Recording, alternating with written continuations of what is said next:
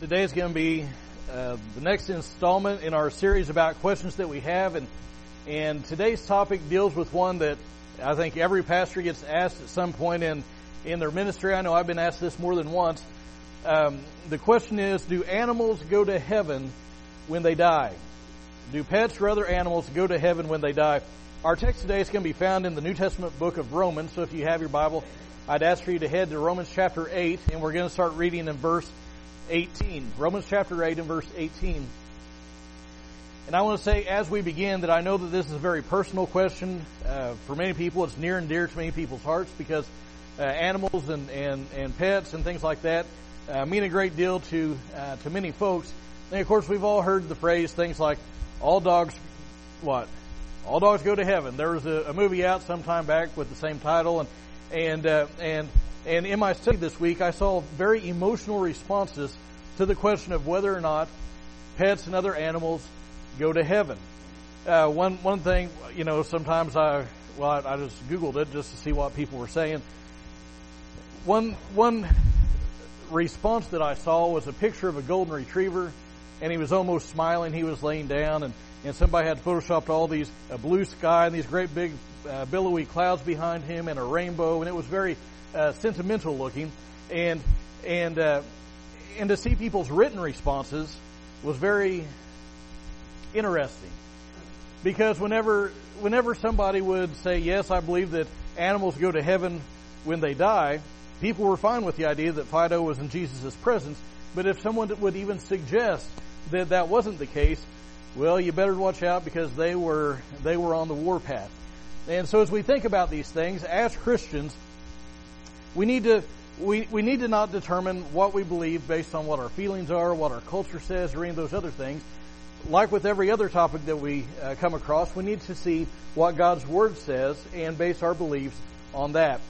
Now, as I considered this question this week, I realized that there were two different questions that sound very similar, but they're actually very different questions.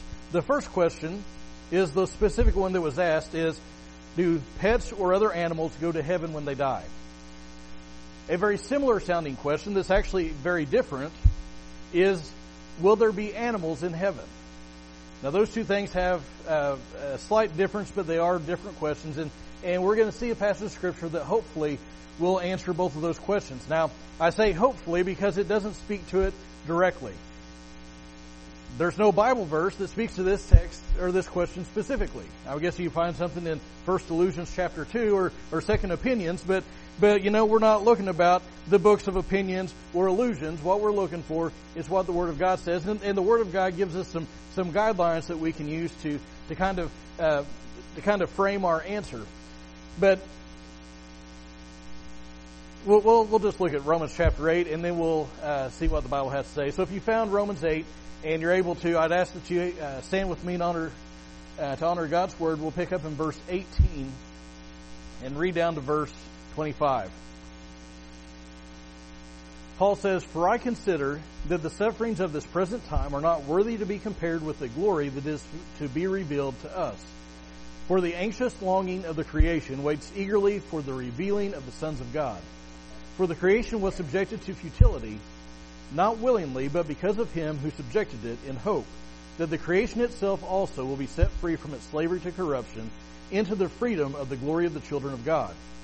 For we know that the whole creation groans and suffers the pains of childbirth together until now. And not only this, but also we ourselves, having the first fruits of the Spirit, even we ourselves groan within ourselves, waiting eagerly for our adoption as sons, the redemption of our body. For in hope we have been saved, but hope that is seen is not hope. For who hopes what he already sees? But if we hope for what we do not see, with perseverance we wait eagerly for it." Thank you. You may be seated. Now, as we read through that, you may have thought to yourself, I don't know how that applies to our questions before us. Because the Bible doesn't, again, this text doesn't speak specifically about animals going to heaven or animals in heaven at all. So what I want us to do today is I want us to work through the text and then apply it to the question before us. And the first thing that I want you to see is in verse 18, and that is that there is a glorious future that awaits Christians. There's a glorious future awaiting Christians. Now, Paul is encouraging his readers during times of difficulty. They're going through times of persecution and things like that. And so Paul is encouraging them in verse 18 as they face adversities. And he tells them that he says, I consider that the sufferings of this present time are not worthy to be compared with the glory that is to be revealed to us. Now, if you have the King James, you notice that it says, I reckon.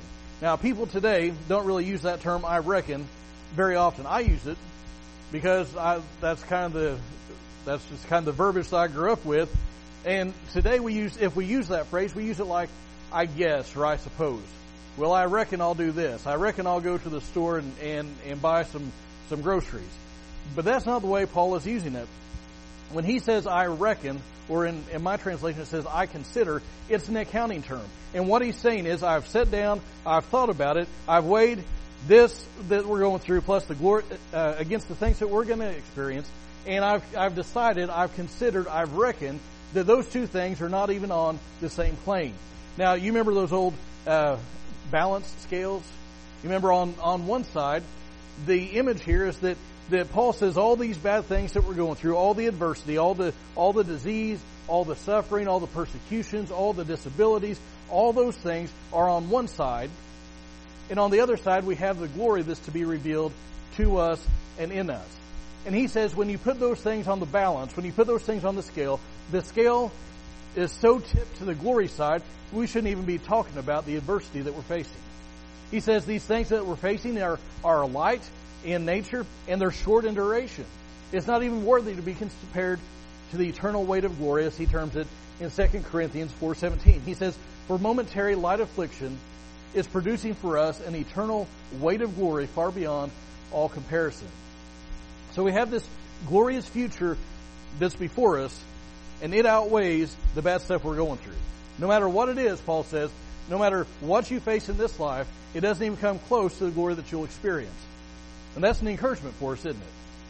Because when we go through hard times, it's never easy to get through them, but when we know that there's something better up ahead, it helps us, doesn't it? If we knew that this life is all that there is, if we knew that when I get through this bad stuff, eventually I'm going to pass away, and that's it. That's depressing.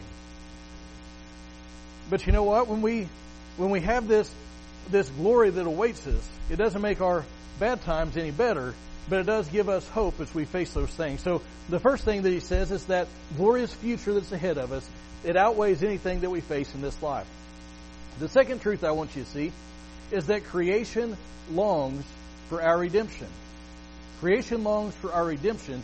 And if you look at verses 19 and following, the reason for that is because our revelation as the sons of God is the key to creation being freed. Now, this is something that we don't usually think about creation being affected by our resurrection. But Paul says in verse 19 that the creation waits eagerly. And the wording that's used there of waiting eagerly, it's like you're craning your neck forward, trying just anxious for what it is that's ahead.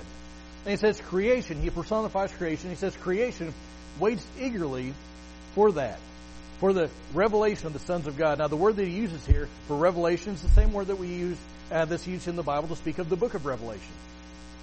Apocalypsis. It has the idea of unveiling, of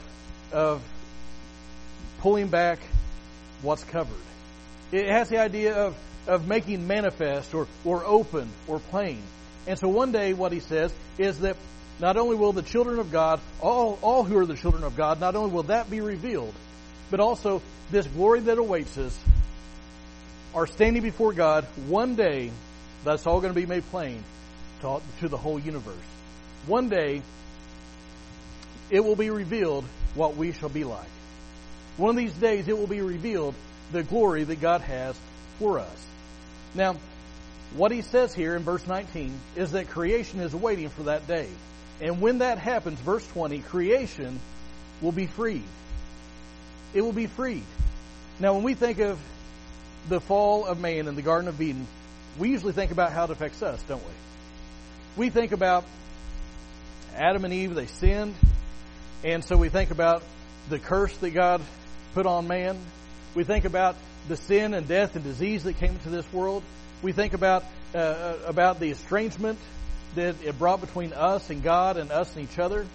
We think about how it affects our nature, because now we have an inherited sin nature that's always inclined to evil. We have the flesh that we have to deal with as believers. We have all these things, and that's what we tend to think about with the fall. But if you'll remember in Genesis 3, God didn't just speak to Adam and Eve and their descendants.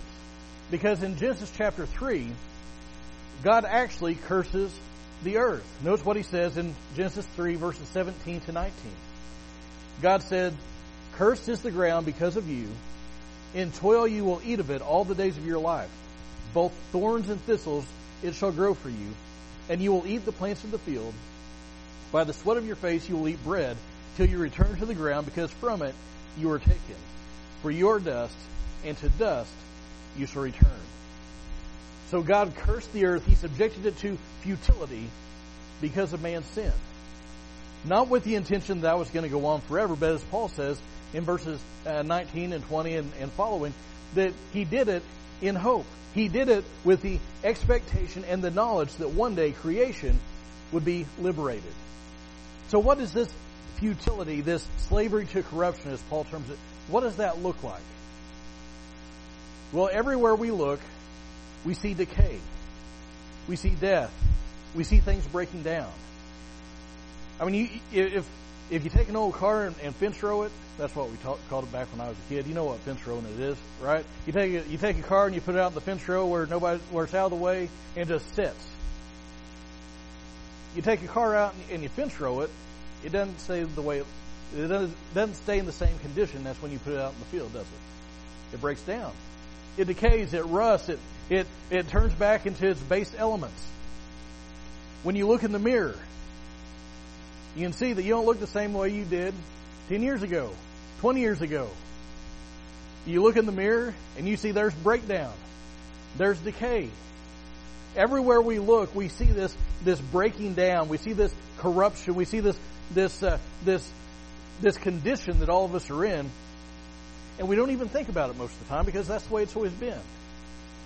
But haven't you ever noticed that sometimes you think about these things, you think about the death and disease and all these things, and you think, this just isn't the way it ought to be. Because even in our hearts, even though we know that everything is breaking down around us, even though there's so much death and decay, we know that that's not the way things ultimately should be. I like the way one commentator put it. He said, there is an out-of-sortness, a disjointedness about the created order, which makes it a suitable habitation for man at odds with his Creator. So there awaits a glorious future for Christians, and creation eagerly waits for our revelation, because one day the created world, the created order, is going to be freed from this corruption, this slavery to corruption, this death and decay that it's undergoing. And the last thing Paul says in verse 23 is that Christians too long for our redemption. Look at verse 23. For we know that the whole creation groans and suffers the pains of childbirth together until now. And not only this, but we ourselves, we Christians, having the first fruits of the Spirit, even we ourselves groan within ourselves, waiting eagerly for our adoption as sons, the redemption of our body. So first Paul says that we have the first fruits of the Spirit. Now I'm not going to go through the whole law of first fruits because we talked about it not too long ago.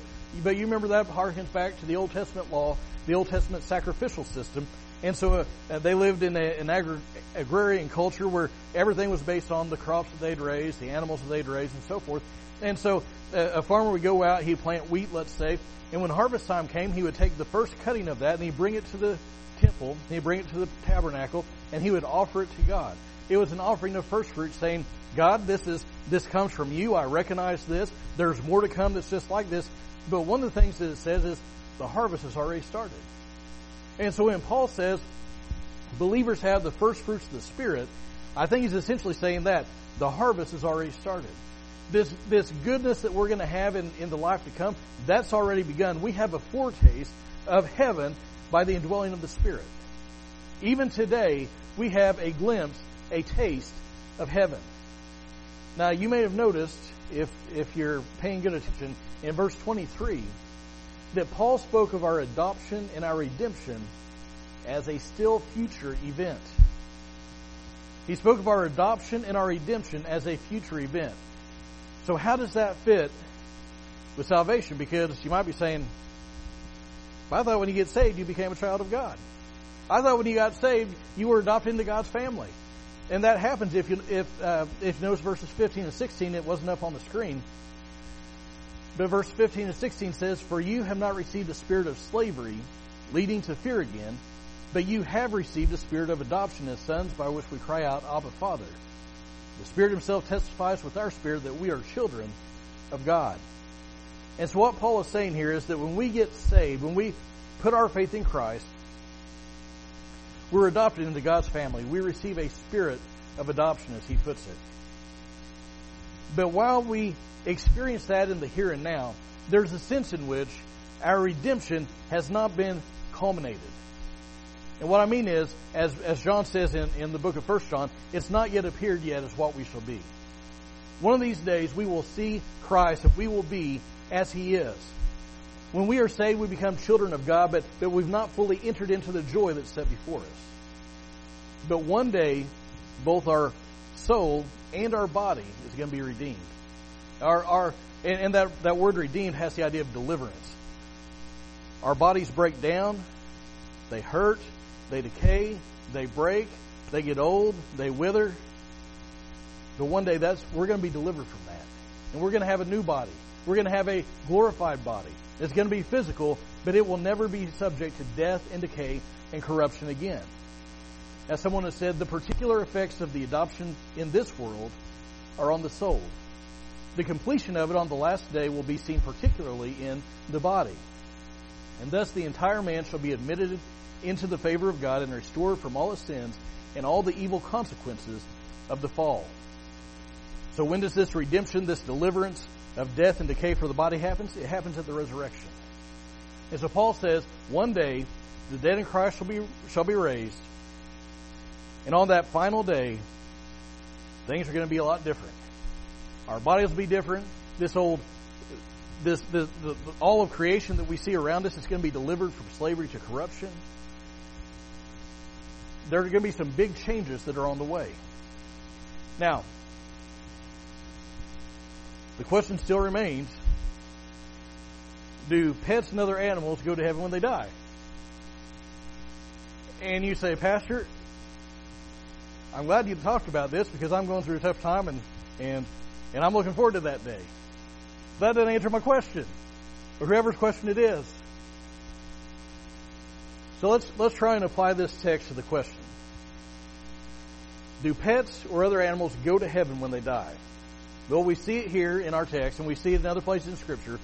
The redemption that Christ provides affects all of creation, but it doesn't affect all of creation in the same way. You'll notice that Paul singles out Christians as opposed to the rest of creation. Said another way, creation will be liberated at Christ's return, but Christians will go to heaven at Christ's return. Why? Because Jesus did not die for animals, He died for people. See, Jesus came, He said, I came to seek and to save what? That which was lost. Your goldfish isn't lost. Your dog is not lost. Why? Because we as people rebel against God. We turn away from Him. We reject Him as our King. And animals can't do that. They cannot become children of God. A dog or a cat or a squirrel or a goldfish or anything else is not lost. They haven't rebelled against God. Now listen, creation is certainly affected by our sin. We just saw that in our text. All of creation is subjected to futility and slavery to corruption now. But animals are not morally responsible. Animals cannot hear and understand the gospel. Therefore, animals cannot be saved. Now, in addition to that, you'll notice that creation is affected by our redemption, our resurrection. But it's ancillary to it because it's almost like we're redeemed and creation gets pulled along with us. So to answer the question of whether or not pets go to heaven when they die, there is no biblical support for the idea that we will see certain pets or other animals in heaven. Now, I said that there's another question that's very similar sounding, but it's actually a much different question. The question is, will there be animals in heaven? Will there be animal life in heaven? Now, biblical scholars and students of Scripture are divided on this topic. And really, if you read 2 or 3 of them, you'll get 5 or 6 different answers. This is what I think, and this is the reason. This is what I think, and that's the reason. So those who say no point out that, heaven's portrayed as a place for believers, not animals, and so forth. And that's true. But on the other hand, there are some passages of Scripture, as well as biblical reasons, that indicate that it's at least a possibility that there will be animal life in heaven. And I'm going to share some of those with you.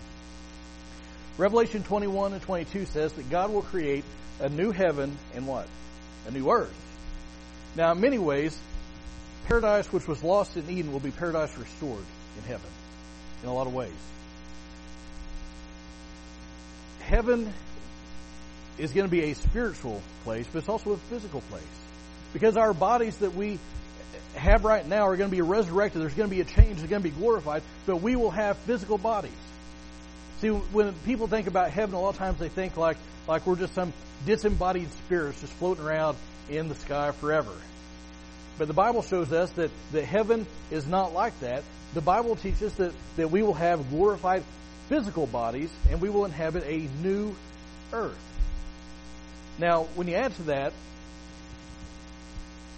God in His original creation, He made animal life, all kinds of variety, all kinds of colors, all kinds of functions.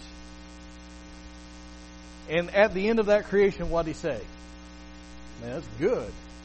And by the time He was all done, He said, that's very good. So we know that the animal life, in some form or fashion, was made to bring glory to God. And with the new earth, it would stand to reason that would continue in the eternal state. There's also passages of Scripture that speak of animals in the age to come. So, for instance, Isaiah chapter 11, verses 6 to 9 says, And the wolf will dwell with the lamb, and the leopard will lie down with the young goat, and the calf and the young lion and the fatling together, and the little boy will lead them. Also the cow and the bear will graze, their young will lie down together, and the lion will eat straw like the ox.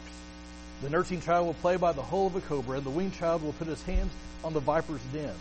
They will not hurt or destroy in all my holy mountain, for the earth will be full of the knowledge of the Lord, as the waters cover the sea. Later in Isaiah chapter 65, verse 25 says, The wolf and the lamb will graze together, and the lion will eat straw like the ox, and dust will be the serpent's food. They will do no evil or harm in all my holy mountain, says the Lord. Now, it could be that the Bible is using that simply as a picture of peace, the peace that we will experience, the lack of animosity and hostilities in heaven. But it seems odd that God would use pictures of animals getting along to say people will get along, if animals aren't really there. Now, it could be, but it seems like a strange thing to say. So, how's that tie in with the passage that we read today? Well, Paul says that when we are resurrected on that last day, that all of creation is going to be free. Animal life is certainly part of that creation. So to answer the question of whether or not there will be animals in heaven, I'll say maybe. Because the Bible doesn't give us direct teaching, right? So if the Bible said there will be animals in heaven, I'd say yes. If the Bible said there won't be animals in heaven, I'd say no. But the Bible doesn't say anything, and so we have to use some speculation. The Bible certainly leaves open the possibility that there will be animal life in heaven. It certainly does. Now, the issue that lies behind this question, much of the time, is that people have a dog, cat, some other animal that's been very meaningful to them, right? And when they lose that animal, there's grief, and they have trouble picturing life without that animal, and they think, well, I just can't truly be happy without this animal by my side. And if that's our mindset, we really need to probe and ask ourselves why our hearts, why we're basing so much of our eternal happiness on an animal rather than the Savior of our souls. See, now don't get me wrong. I've had animals that I was very fond of. And you probably have too if you had animals growing up, or maybe you have some now. There are probably animals that you'll remember for the rest of your life. Animals can be a blessing. Sometimes they can help us through those difficult times.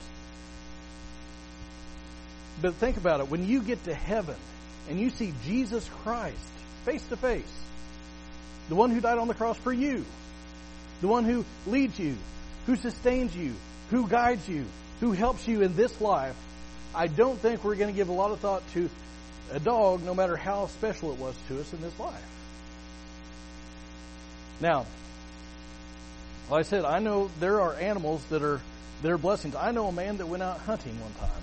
He was, I can't remember if it was duck or goose hunting, but he went out with his dog, and while he was out hunting, he had a heart attack. And his dog drug him where he could get help. I don't know how he did it, because he's a huge man. I'm not being mean. I did jiu-jitsu with this dude, and when I did it with him, he was 365 pounds, and he had lost a bunch of weight. He was a Division I football player. He's a big man. I don't know how that dog moved him, but that dog was a blessing to him, right? He was a help to that man. Let me tell you, I've seen pictures. He gets all kinds of special treatment. When it's cold, he ain't outside. He's in the house, laying by the fireplace. Listen, those animals can be special to us. Or, maybe a loved one gives it to us, or we go through a tough time, and it's like that animal's the only one that we can talk to without judgment or something. I mean, those things are blessings.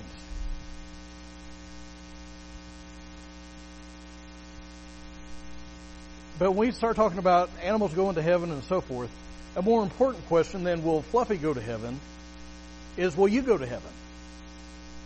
Will I go to heaven? Because the Bible doesn't say the animals are saved by Jesus, but the Bible says the people are saved by Jesus. And the Bible says that each of us is a sinner in need of saving. The Bible says that we're all sinners and Jesus died for sinners. And that if we'll put our faith in Him, He will forgive us, He will save us, and we'll find Him the perfect Savior. The Bible says if we'll come to Him, He'll in no wise cast us out. That means that you say, well, Pastor, you don't know what I've done, what I've thought, what I've said. You just don't know I'm too bad. Listen, Jesus said nobody that comes to Him, He won't cast any of them out. You're not going to come to Jesus and Him say, I'm sorry. Just a little too bad. I just didn't die for you because your sin's too much. But if you will turn to Him, He will save you. And if you've never done that, if you've never put your faith in Him, I call you to do that today. And listen, like I said, I'm not downplaying the importance of animals in our lives. But an appropriate response, if you have some animal that's been special to you, is thank God for it. What did we sing earlier? Praise God from whom what? All blessings flow.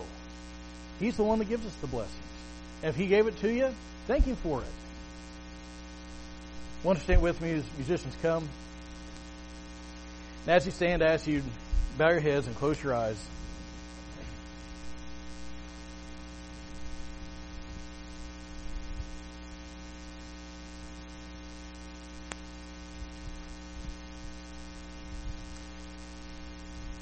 And with nobody looking around, I ask you to consider.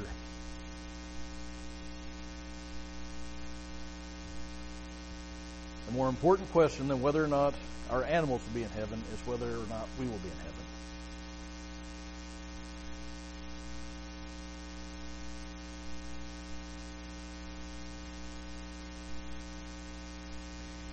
Heavenly Father, Lord, I ask that you would be with each of us today.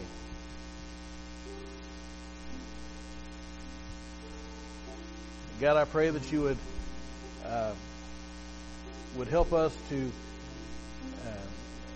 not only have animals in the rightful place in our lives, but everything else, our possessions, our jobs, our church. Help us have you in the right position in our lives. Because we know that it's so easy to get our priorities mixed up, to put things higher up on the scale than what they ought to be. And God, I pray that you'd help each of us to recognize the blessings you've given us, whether it be with the friendship of an animal, the friendship of a person. God, we live in a country that's been blessed beyond measure, and we know that's a blessing, and we thank you for it. And God, for that person maybe who's going through a difficult time today, Lord, I pray that you would encourage them, help them to know as believers we have something better ahead of us. And then no matter what we're going through now, Paul says that it doesn't even deserve to be compared. Let that be an encouragement to each one of us.